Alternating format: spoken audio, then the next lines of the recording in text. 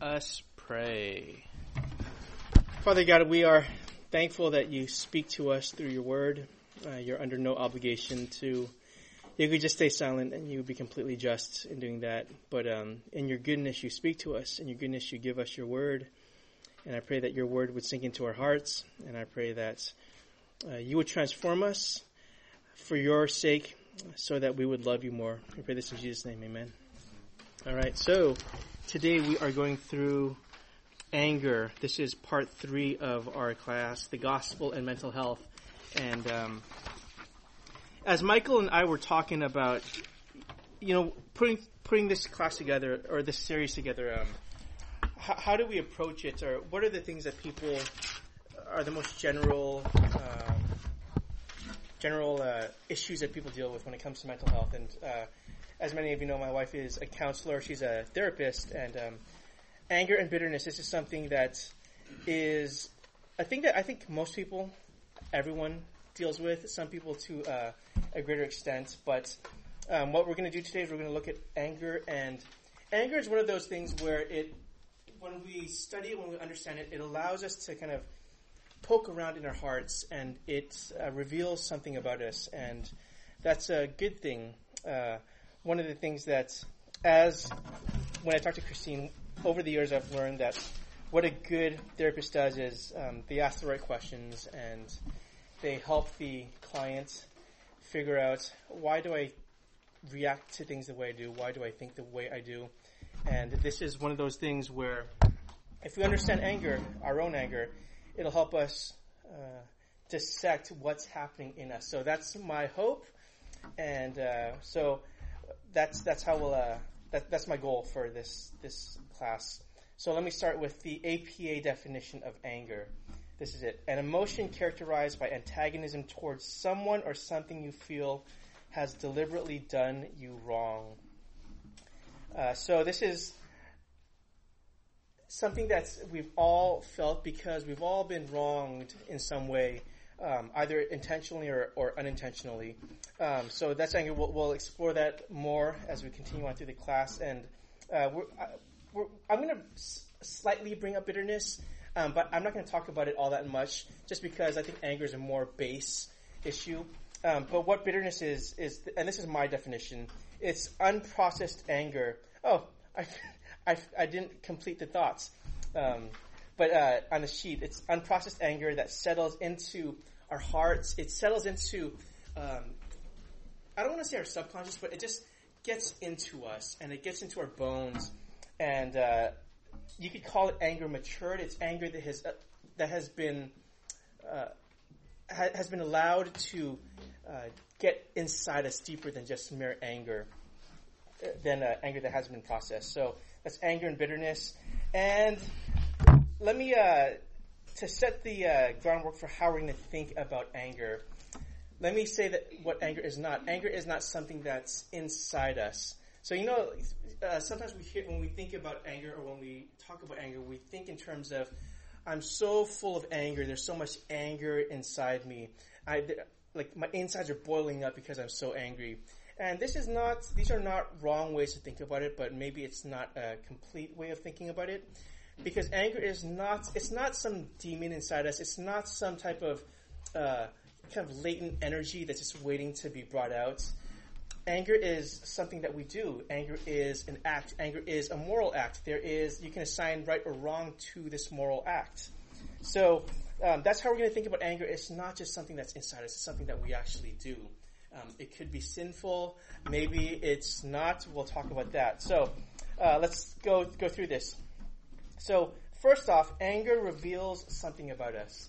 Anger reveals something about us. So in all of us, God has given us a sense of justice, of right or wrong. And when we get angry, we're saying that our sense of justice, our sense of fairness has been riled up. It's set off. And if we take something personally, we think that we're thinking in our minds, so I've been violated. My sense of justice has been violated. So what matters to me, these are the things that get us angry. So, for example, one thing that gets me angry on a regular basis is there's when I go from my home to Castro Valley, I live in Hayward, there's just one intersection where there's a Walgreens on one side, there's a gas station on the other side, and there are two lanes that they either go, one of them goes, I wish I didn't have that sharp, I wish I had a regular pen, but wow, look, the magician, he pulled it out of nowhere. And this is Crayola. You ready? No. Does it say dry erase? It works. All right. Really? Is it not? No. Okay. Well, you're gonna have to use your imagination. So it's one of those lanes that you can either go straight or you can go right. And I always want to turn right, but the problem is that in order to go straight, you have to wait for the light to turn green, right? So what gets me angry is that there are people that will choose to stop right in that lane when I want to turn right, but then because they in their selfishness have decided to take the lane that goes straight, I have to wait for the light to turn green. Otherwise, I could just turn right with no delay. And it makes me angry. I say things I shouldn't say at that point. And why this happens at least 3 or 4 times a week, because I take that road every day. And why does it get me angry? It's because what matters to me is that I get to my destination on time. And I feel like the person in front of me, they weren't considerate of the person behind them. So my philosophy about traffic is that everyone should act not in terms of their own self-interest, but they should consider everyone else around them, and they should think in terms of how should the flow of traffic work? I need to be considerate of the people merging in, the people merging out, the people that want to turn. I will go out of my way to make sure that they can turn right or left if they need to without causing delay. But in my mind, these people have wronged me in not being considerate. They're not being respectful of my time, so they will stay in that lane and wait, and we both have to wait for the light to turn green. So that's just a common thing for me. Like, I get angry at that. And when I get angry, what I'm saying is what matters to me is that I be on time. What matters to me is that I don't spend more time in the car than I need. I have this other phrase here. I am against that. I am against certain things. So we all get offended by certain things, right? Some people are offended by, if you go on Facebook, I have like a lot of my friends don't share the same political beliefs as me. And I go, I can choose to be angry at that. I can choose to be offended by that. And sometimes I might be. What I'm saying is I'm against what they believe because I believe that there is a standard of right and wrong, and they have veered off that standard, and they're trying to impose their standards on me as well. These things matter to me. There are other things that don't matter to me as much. I'm not a Warriors fan, so if someone trash talks the Warriors on Facebook, I'm not going to get angry because they don't matter to me. But when we get angry, it allows us to see, it allows us to look into our own hearts and minds and say, why am I thinking that way? What matters to me? The more I value something, the more upset I'm going to be. And it's not necessarily a bad thing. C.S. Lewis has this quote here. Anger is the fluid that love bleeds when you cut it. So, what do you love? I love my family. I love my local sports team. I love my time. And if you cut that, if you somehow get in the way of what I love, I am going to respond in anger. We have an example of this in Jonah. Do you remember the story of Jonah? So Jonah was sent by God to Nineveh, and Jonah was the reluctant prophet. God gave him command, and Jonah hemmed and hawed, and he said, I don't want to go. And if you remember, this is like one of the really comedic stories of the Bible. Jonah decides that he's not going to give God's message to the city of Nineveh. And he decides, I don't like Nineveh. They don't deserve the mercy of God. They don't deserve the message that God has given to me. So what I'm going to do is I'm going to crawl up and I'm going to sleep under this little fig. What is it? It's this plant that provides shade for him. And then God decides Jonah should not be sleeping in the shade of this plant, and he causes the plant to wither up. And look at what Jonah 4 says. God said to Jonah, do you do well to be angry for the plants? And he said, yes, I do well to be angry, angry enough to die. And the Lord said, you pity the plants, and should I not pity Nineveh, that great city in which there are more than 120,000 persons who do not know their right hand from their left? So what's going on with Jonah? Jonah thinks that number one, the people of Nineveh, they don't deserve God to rescue them, because God sent Jonah to give this message of judgment, and here is a chance for you to repent. And Jonah was right. They did not deserve God's mercy. None of us deserve God's mercy, but he held on to that. He decided that his judgment of Nineveh was better than, or higher than, God's judgment of Nineveh, and he said, "I would rather they just be condemned, and let me just sleep when I should be delivering this message." And God says, "Look at you, Jonah. Let me poke at your heart. Let me poke at your sense of comfort. Why did you get so angry for the plants? You were so angry that your shade was taken away from you." So what's in Jonah's heart? Not compassion, not love for the people of Nineveh. What mattered to Jonah was his love for his own comfort and his own sense of justice. He thought, I'm going to keep it the way it is.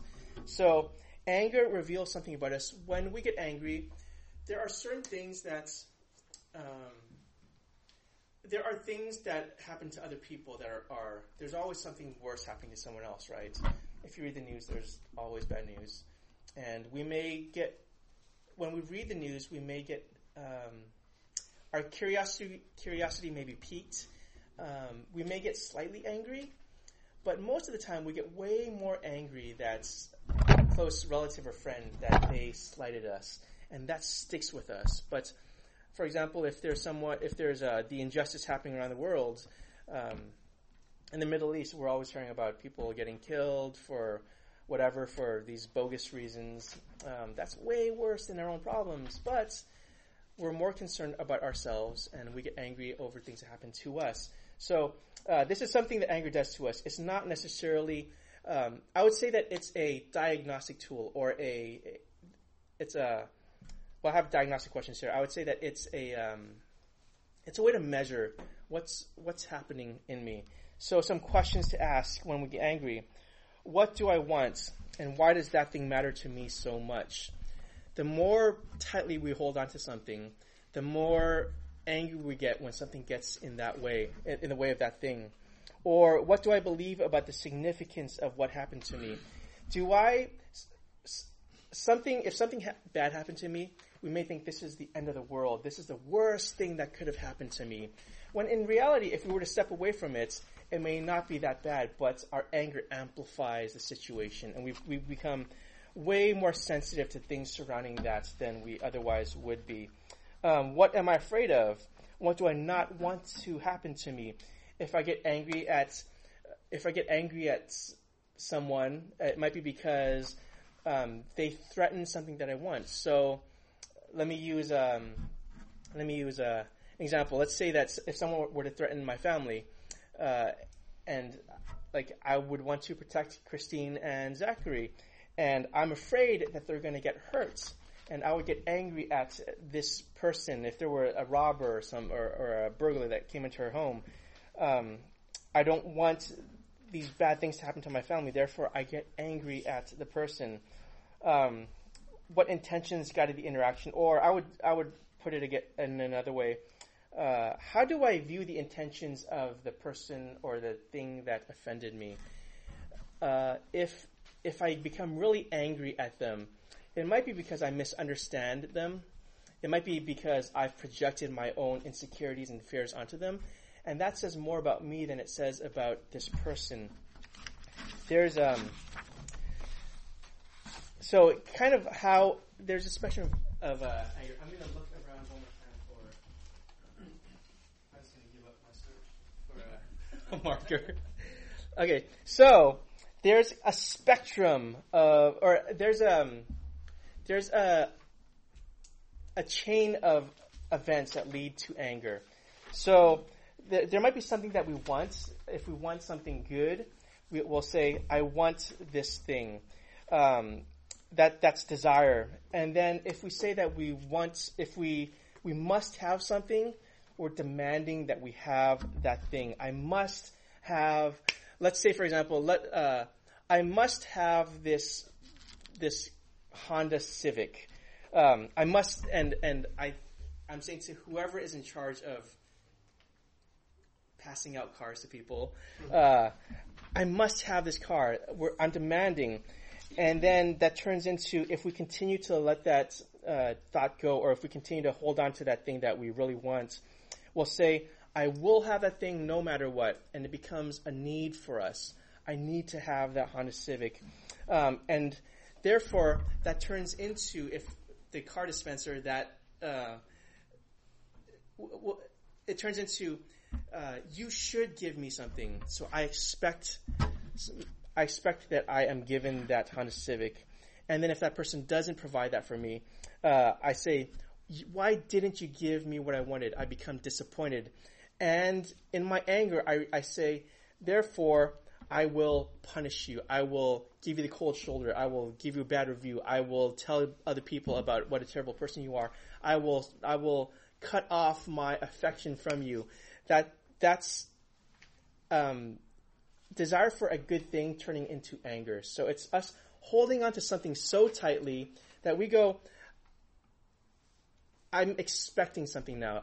My sense of justice has been wronged, and therefore I get angry. I'll talk a little bit more about that. I realize I'm sweating right now. And I never cooled down from my jog from the restroom. Okay, any questions or thoughts before we go on? Okay, let me go on. So, there is good anger and there is bad anger. So, let's go through these passages. Oh, thank you so much. Good anger. So, can I have, I'm going to just go down this line. Can I have you guys read these passages? Jane, can I have you read Psalm 4:4, please? Be angry and do not sin. Ponder in your own hearts on your bed and be silent. Thanks. And then, thanks. Tay, can you read Ephesians, please? Be angry and do not sin. Do not let the sun go down on your anger. And then can continue on in that. He that is angry without cause sin. Oh, sorry, did I read the wrong one? Oh, sorry. I'm sorry. I was going to ask Tay to read the whole, all of Ephesians. Sorry about that. Be angry and do not sin. Do not let the sun go down on your anger, and give no opportunity to the devil. Let all bitterness and wrath and anger and clamor and slander be put away from you, along with all malice. Be kind to one another, tender-hearted, forgiving one another, as God in Christ forgave you. All right, thank you. So we see in this, before we go on to this quote from John Chrysostom, the Bible says that we can be angry. Anger is a part of us. It reveals something about our hearts, and we may want something good, and we may and in the Psalms and in Ephesians, where Paul quotes the Psalm, we can be angry, but do not sin. So that being angry in itself is not necessarily a sin. There was just a quote by John Chrysostom, and Mel, you started reading it. Let me read this. John Chrysostom, he was a church father, and in the first millennia, and he says this: "He that is angry without cause sins, but he who is not angry when there is cause sins. For unreasonable patience is a hotbed of many vices." So there are times when not being angry might be sinful. If you see some gross injustice happening and you can do something about it, there's a sense of justice that God has placed in us, or a sense of right and wrong, where we say, I can't just be coldly indifferent to this thing that is happening. I can't be impassionate about this event that's happening. So we can, this sense of right and wrong, this justice, it can be stirred up in us. But it says, where does that anger lead you? Does it lead you to react violently? Does it cause you to curse the wrong person? Does it cause you to just lash out and destroy things indiscriminately? Because that might be sin. But there is a way in which you can be angry, in which perhaps you must be angry at things that are wrong.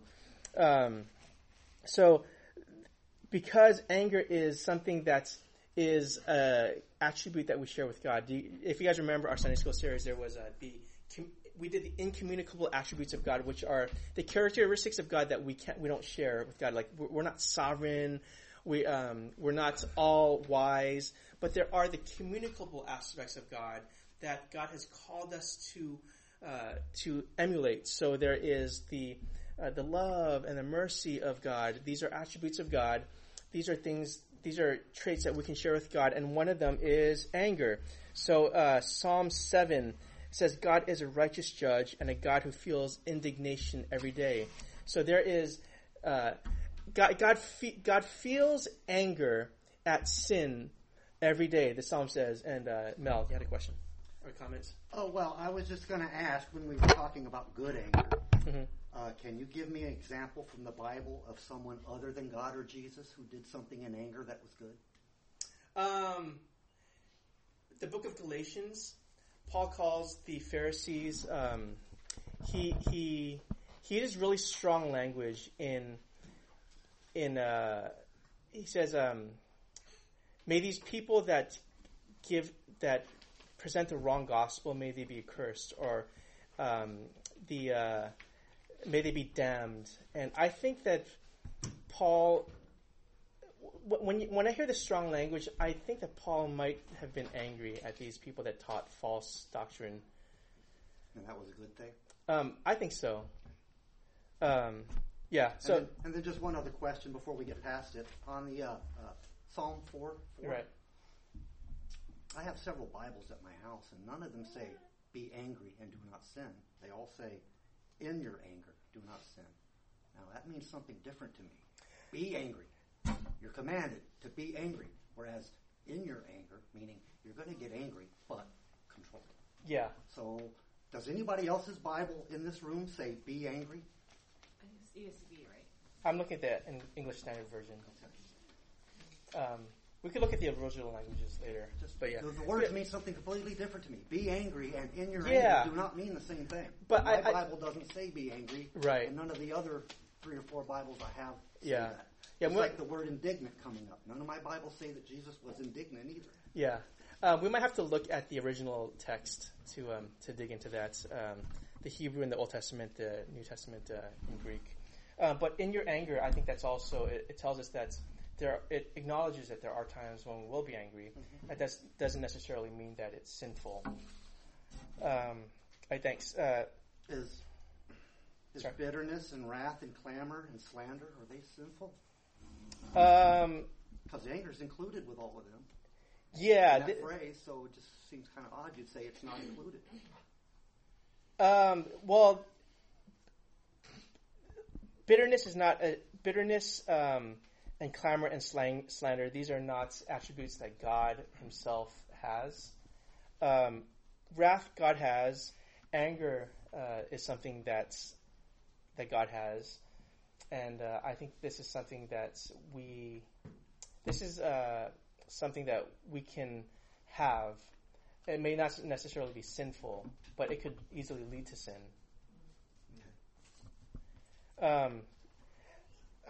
In Exodus 32, actually, Mel, can I have you read Exodus 32, please?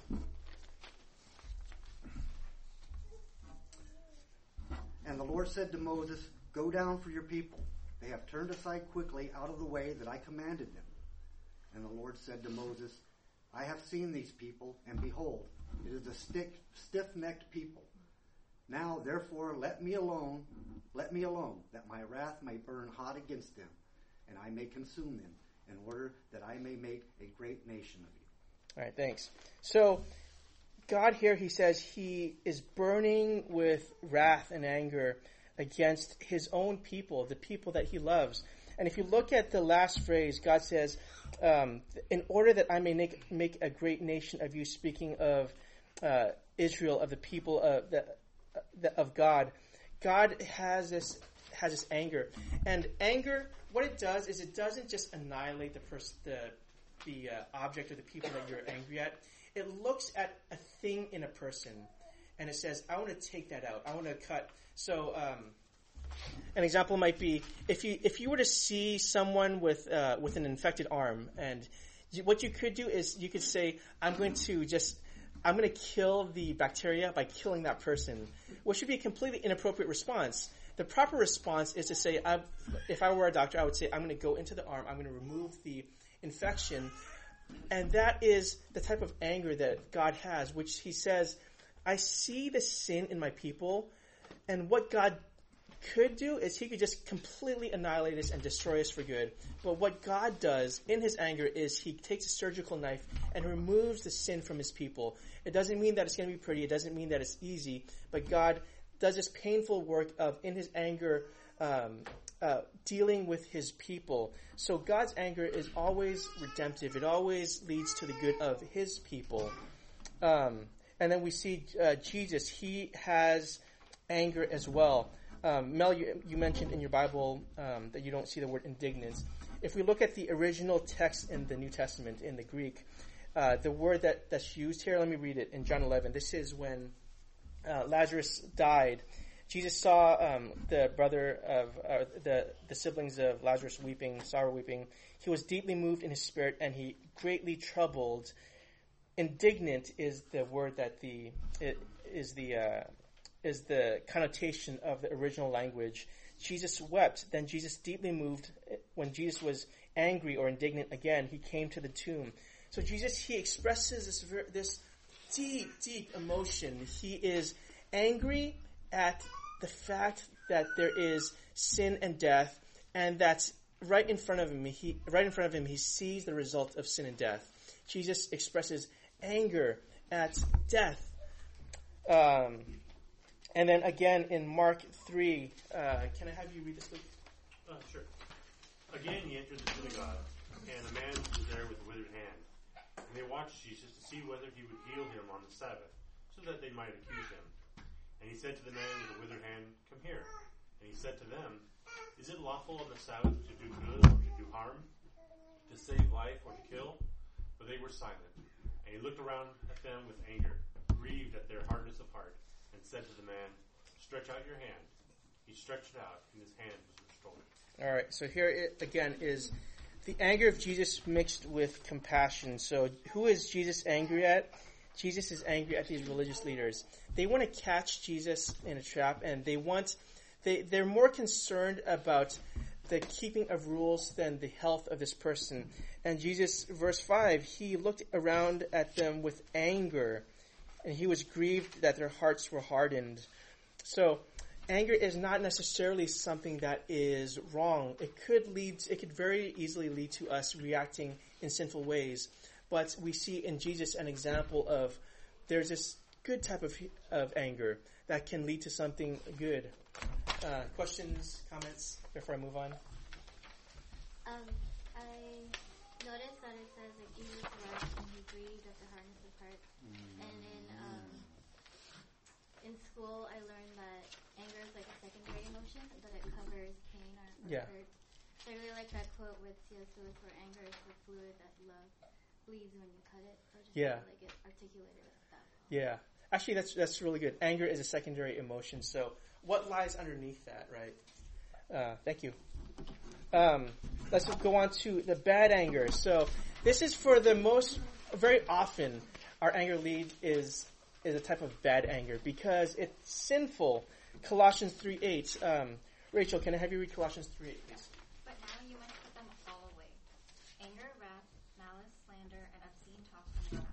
All right, so going along with what Mel mentioned earlier, there is this list of vices or sins, and Paul says in Colossians, you've been angry, now put it away, do something. There's the bad anger which is sinful, so you need to do something about it. And I'm going to tell a couple stories later about people that have put away anger. Gene, can I have you read this long passage from Matthew 5, please? Sure. You have heard that it was said to those of old, You shall not murder, and whoever murders will be liable to judgment. But I say to you that everyone who is angry with his brother will be liable to judgment. Whoever insults his brother will be liable to the council, and whoever says, "You fool," will be liable to the hell of fire. So if you are offering your gift at the altar, and there remember that your brother has something against you, leave your gift there before the altar and go. First be reconciled to your brother, and then come and offer your gift. All right, thank you. So Jesus is speaking of this in the context of relationships. And he says that you may not think that you are reacting as poorly or as sinfully as you think, but let me tell you, if you've ever been angry with someone, you're guilty of murdering that person. That's how extreme Jesus is speaking. And he says, you need to reconcile with your brother. You need to figure out why you're angry at him. You need to work out your issues. He says, before you go to the altar, be reconciled to him. So there's this anger that is not just an emotion that I'm feeling and I can just leave it at that. Jesus is saying it goes far beyond just what you're feeling in the moment. What does that mean when it says before you go before the altar? So Jesus is speaking to people who they had their tradition was to go to temple to present offerings or sacrifices, and Jesus is saying, before you approach God, there's in 1 John it says, how can we say that we love God when we don't love our brother? And I think it goes along those lines where our relationships with our brothers and sisters, that they need to be reconciled, or we have to make an effort to be reconciled to our brothers and sisters. Before we can honestly say to God, like, God, I can approach you, and I've done my part in repenting before I approach you. So is this literal or figurative? If a modern day translation would be, I'm guessing, before you go to church, before you tithe, before you take communion, if you're angry at someone or you know someone angry at you, don't do it. Go make it right, and then come back. Yeah, is that what it's saying? I think in the most so your fundamental anger's not sense, helping you. Get rid of your anger before you come to me. Is what be reconciled with your brother. Be reconciled with your anger. Right. Be reconciled with your brother, and it's not a good thing. Get rid of it. You should not remain angry. Okay. Yeah. So anger is a spark that causes you to do something good or bad. Cause you to be indignant. Yeah. So the indignation. The indignation could be a spark. Okay, and then yes. I think like when you're angry with your brother, you broke fellowship with him, and so how can you partake communion, which is a symbol of a fellowship meal? Amen. Right? The symbol violates the reality. That's right. So it's basically saying you can only partake of the meal when the reality is true. But I don't know if legalistically you have to go, and make it right. I think if you're resolved to make it right. Yeah. What Jesus says is really difficult. When Jesus commands us to do things, a lot of times it's not practical, but Jesus doesn't call us to do practical things. But yeah, the resolve, the intention, thanks. Anger destroys relationships.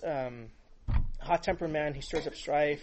Proverbs 15, James 4, what causes quarrels and what causes fights among you, is it not this, that your passions are at war within you? So this is, at its most fundamental level, this is why anger can be really sinful, which is you're putting yourself above the judgment of God.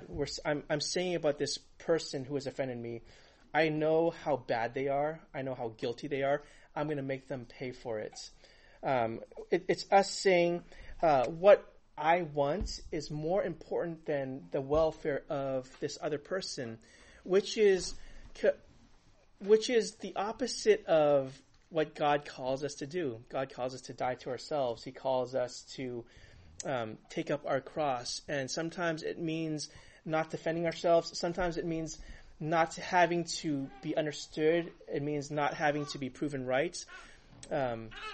There are times when we should be doing that, but there are other times when we're so concerned about our own welfare and our own reputation that we will lash out at other people. And we will say when we do that, we're saying that what I desire is more important than the welfare of this other person, and my judgment is higher than God's judgment of this person. This is why when we react in anger, when we're not thoughtful about engaging someone, that's sin.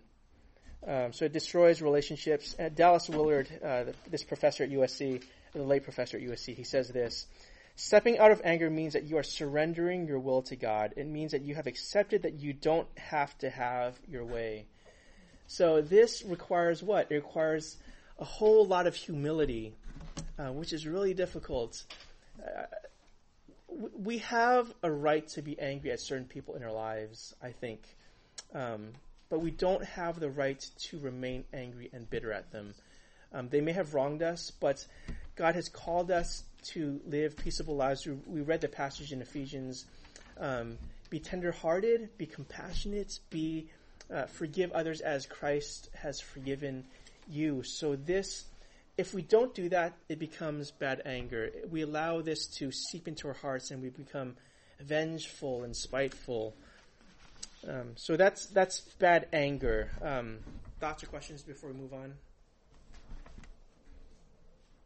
Okay, let me go on to be slow to anger. So there's good anger, there's bad anger. The type of anger that God calls us to, Proverbs 16:32. Who did I end with? And Tracy, can you read Proverbs 16?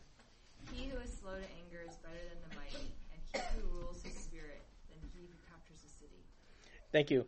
So note that the writer of Proverbs, he says, he who rules his spirit. So in order to be slow to anger, it means that you have to work something inside you. It means you have to master your own self in order to be slow to anger. So it means you have to dissect your own heart. Why did I get as upset as I did?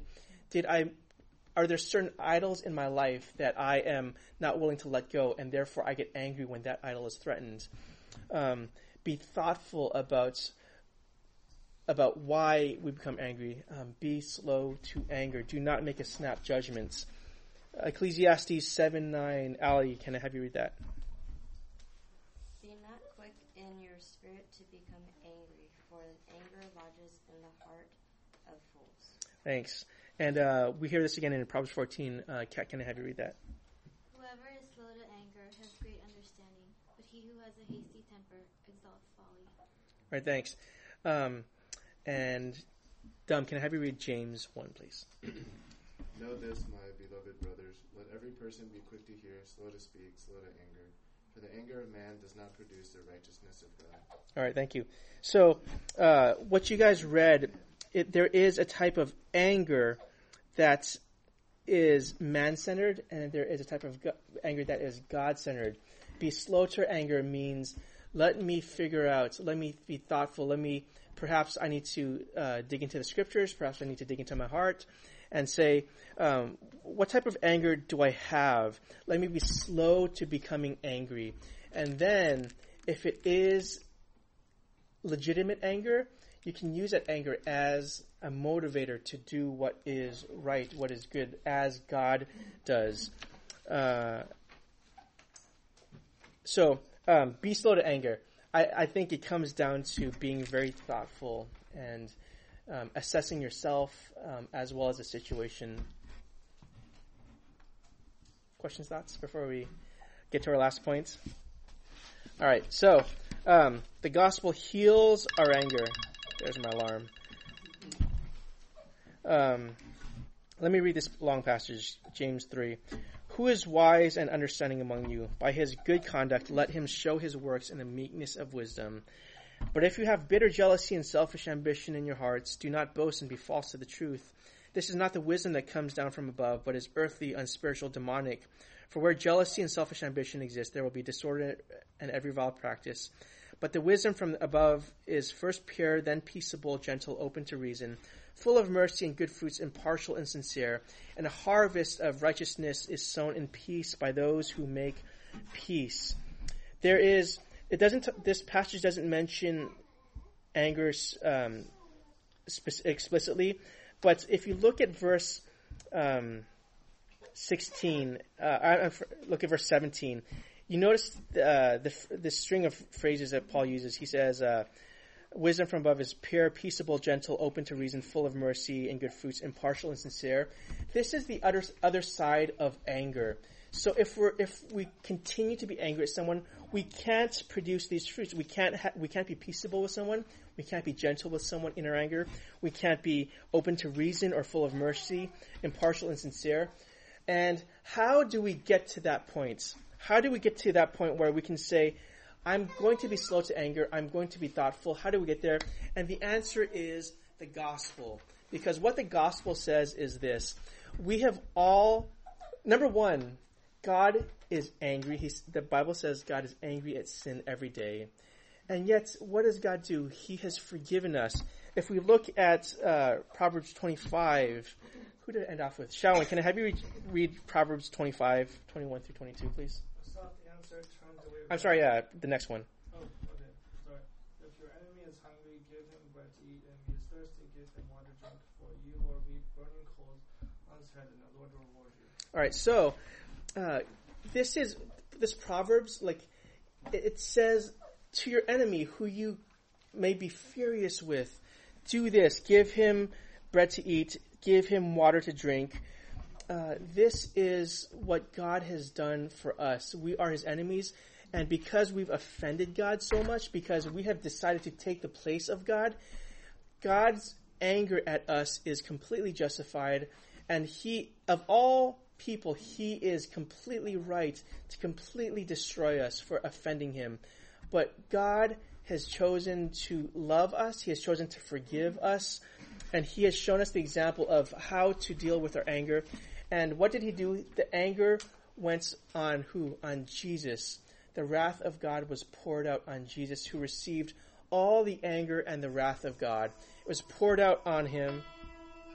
That's my final alarm. God has shown us what it means to be. This is what it means to forgive someone. When we're angry, we have to forgive. Again, the verse in Ephesians, be kind to one another, tenderhearted, forgiving one another, as God in Christ forgave you. So not only has God given us an example for how to forgive when we're angry, but also he says that you in your sin have turned your anger against not just your fellow man, but also against me. Again, when we make judgments against other people, or when we make judgments on certain events or situations, and we say, this is how it is, and I know that this person's motives are wrong. I know that all the stuff that is happening, it shouldn't be happening. When we say that with complete certainty, we're saying that what God has done is not right. I know better than God. I've put myself and my own judgments above God, and we therefore put God in the dock, and we say, God, I can't believe that you've done this. Christine and I were talking about this lesson a couple days ago, and she mentioned one of the times that she remembered when I got angry, or when I expressed anger, and it was that I was. This was when I was living down in Southern California. I saw this homeless person pushing a cart, and he was hobbling along on a leg, holding up traffic, because he was just going across the street super slow, and I could tell he was in pain. And in this moment, I was driving to my seminary class. I became super angry at God. I thought, God, how can you let this happen? Like, this person, what did he do to deserve such a terrible life? This is not right, God. And in saying that, I was sinning in telling God, I know better than you how things should be, and I'm putting myself above you. But God says, you have, in your anger, in your sin, have chosen to act as the final judge. But God says he, as a final judge, has poured the judgment upon Jesus. So therefore, God can forgive us, and he gives us the grace and the power to forgive others. Jesus on the cross, he said this, Father, forgive them, for they know not what they do. We did not know what we were doing, and Jesus could say to God, God, I will forgive these people, and God did forgive us. And one day, everything that's making us angry, all the injustice in the world, all the wrongs that are put upon us, that will one day be completely gone. The wrath of God is finished in Revelation 15:1. One day there will be no more sin, no more pain, nothing that makes us angry. Anger won't be a thing that we experience anymore. this is how the gospel heals our anger. Let me end with one final story. And I think this is such a great example of anger that is redemptive, that became redemptive anger and ultimately healing. So if you guys remember, some of you guys might be old enough to remember this. In 1994, there was the genocide in Rwanda. This was the Hutu majority and then the Tutsis. The Hutus, they killed, in a span of about 100 days, they killed anywhere from 800,000 to 1 million Tutsis. And what they went into villages, they burned the villages, they would rape the women, they would kill the men, they often would maim the children. Mothers and fathers saw their own children cut in half in front of them, and then they themselves would be stabbed and they would be left to die. And this happened to so many people. One of these people, her name was Gaspard, and she watched her own brother killed in front of her in this burning village, and she could never forget what happened. And for years and years and years, she just replayed that thought over and over and over, filled with anger and bitterness toward this one person. Almost 20 years later, in 2003, there were tens of thousands of these Hutus released from prison because of the overcrowding. And the Rwandan president, he just ordered this. And one of the killers was the killer of Gaspard's brother. And they were brought together at this event. And the Gaspard and the killer of her brother met. And they embraced, and Gaspard forgave this other person. How is that possible? It's because they knew that as a believer, they had to forgive this person that caused them so much pain and anger. And Gaspard had one more thing to do. She gave this killer a new name. He officially changed his name to Innocent. Gaspard said, this person is innocent because of what Christ has done. And they now work together in the same I think it's a factory, or they work on the same farm next to each other. This is possible because of the gospel. So this is what to do with anger. There was so much to. How did anger help her in that situation? Seems like anger became forgiveness. So because anger didn't help her, the forgiveness. Yes. So what I'm saying is the gospel will heal our anger. And it gives us an end to our anger, a redemptive end to our anger. Thank you for that clarifying question. So anger is a spark that causes us to go one way or another. It can cause us to do something redemptive and constructive, or it can cause us to do something destructive. That's your questions. Sorry, I know I'm running low on time. I guess for women, we don't, I guess for me, as a woman, I don't think that I'm angry, that I have anger. A lot of times I express it as frustration. Yeah. And I realize that actually frustration is a kind of anger. So, sometimes I hear lessons about anger and I might think, I don't have that problem. And then I go on with my life and I'm talking to people saying I'm frustrated with this and that and all that. It actually is anger that's building up, that I'm expressing. Yeah. So I just want to make that point. Yeah, thank you. In anger, it doesn't have to be this explosive rage.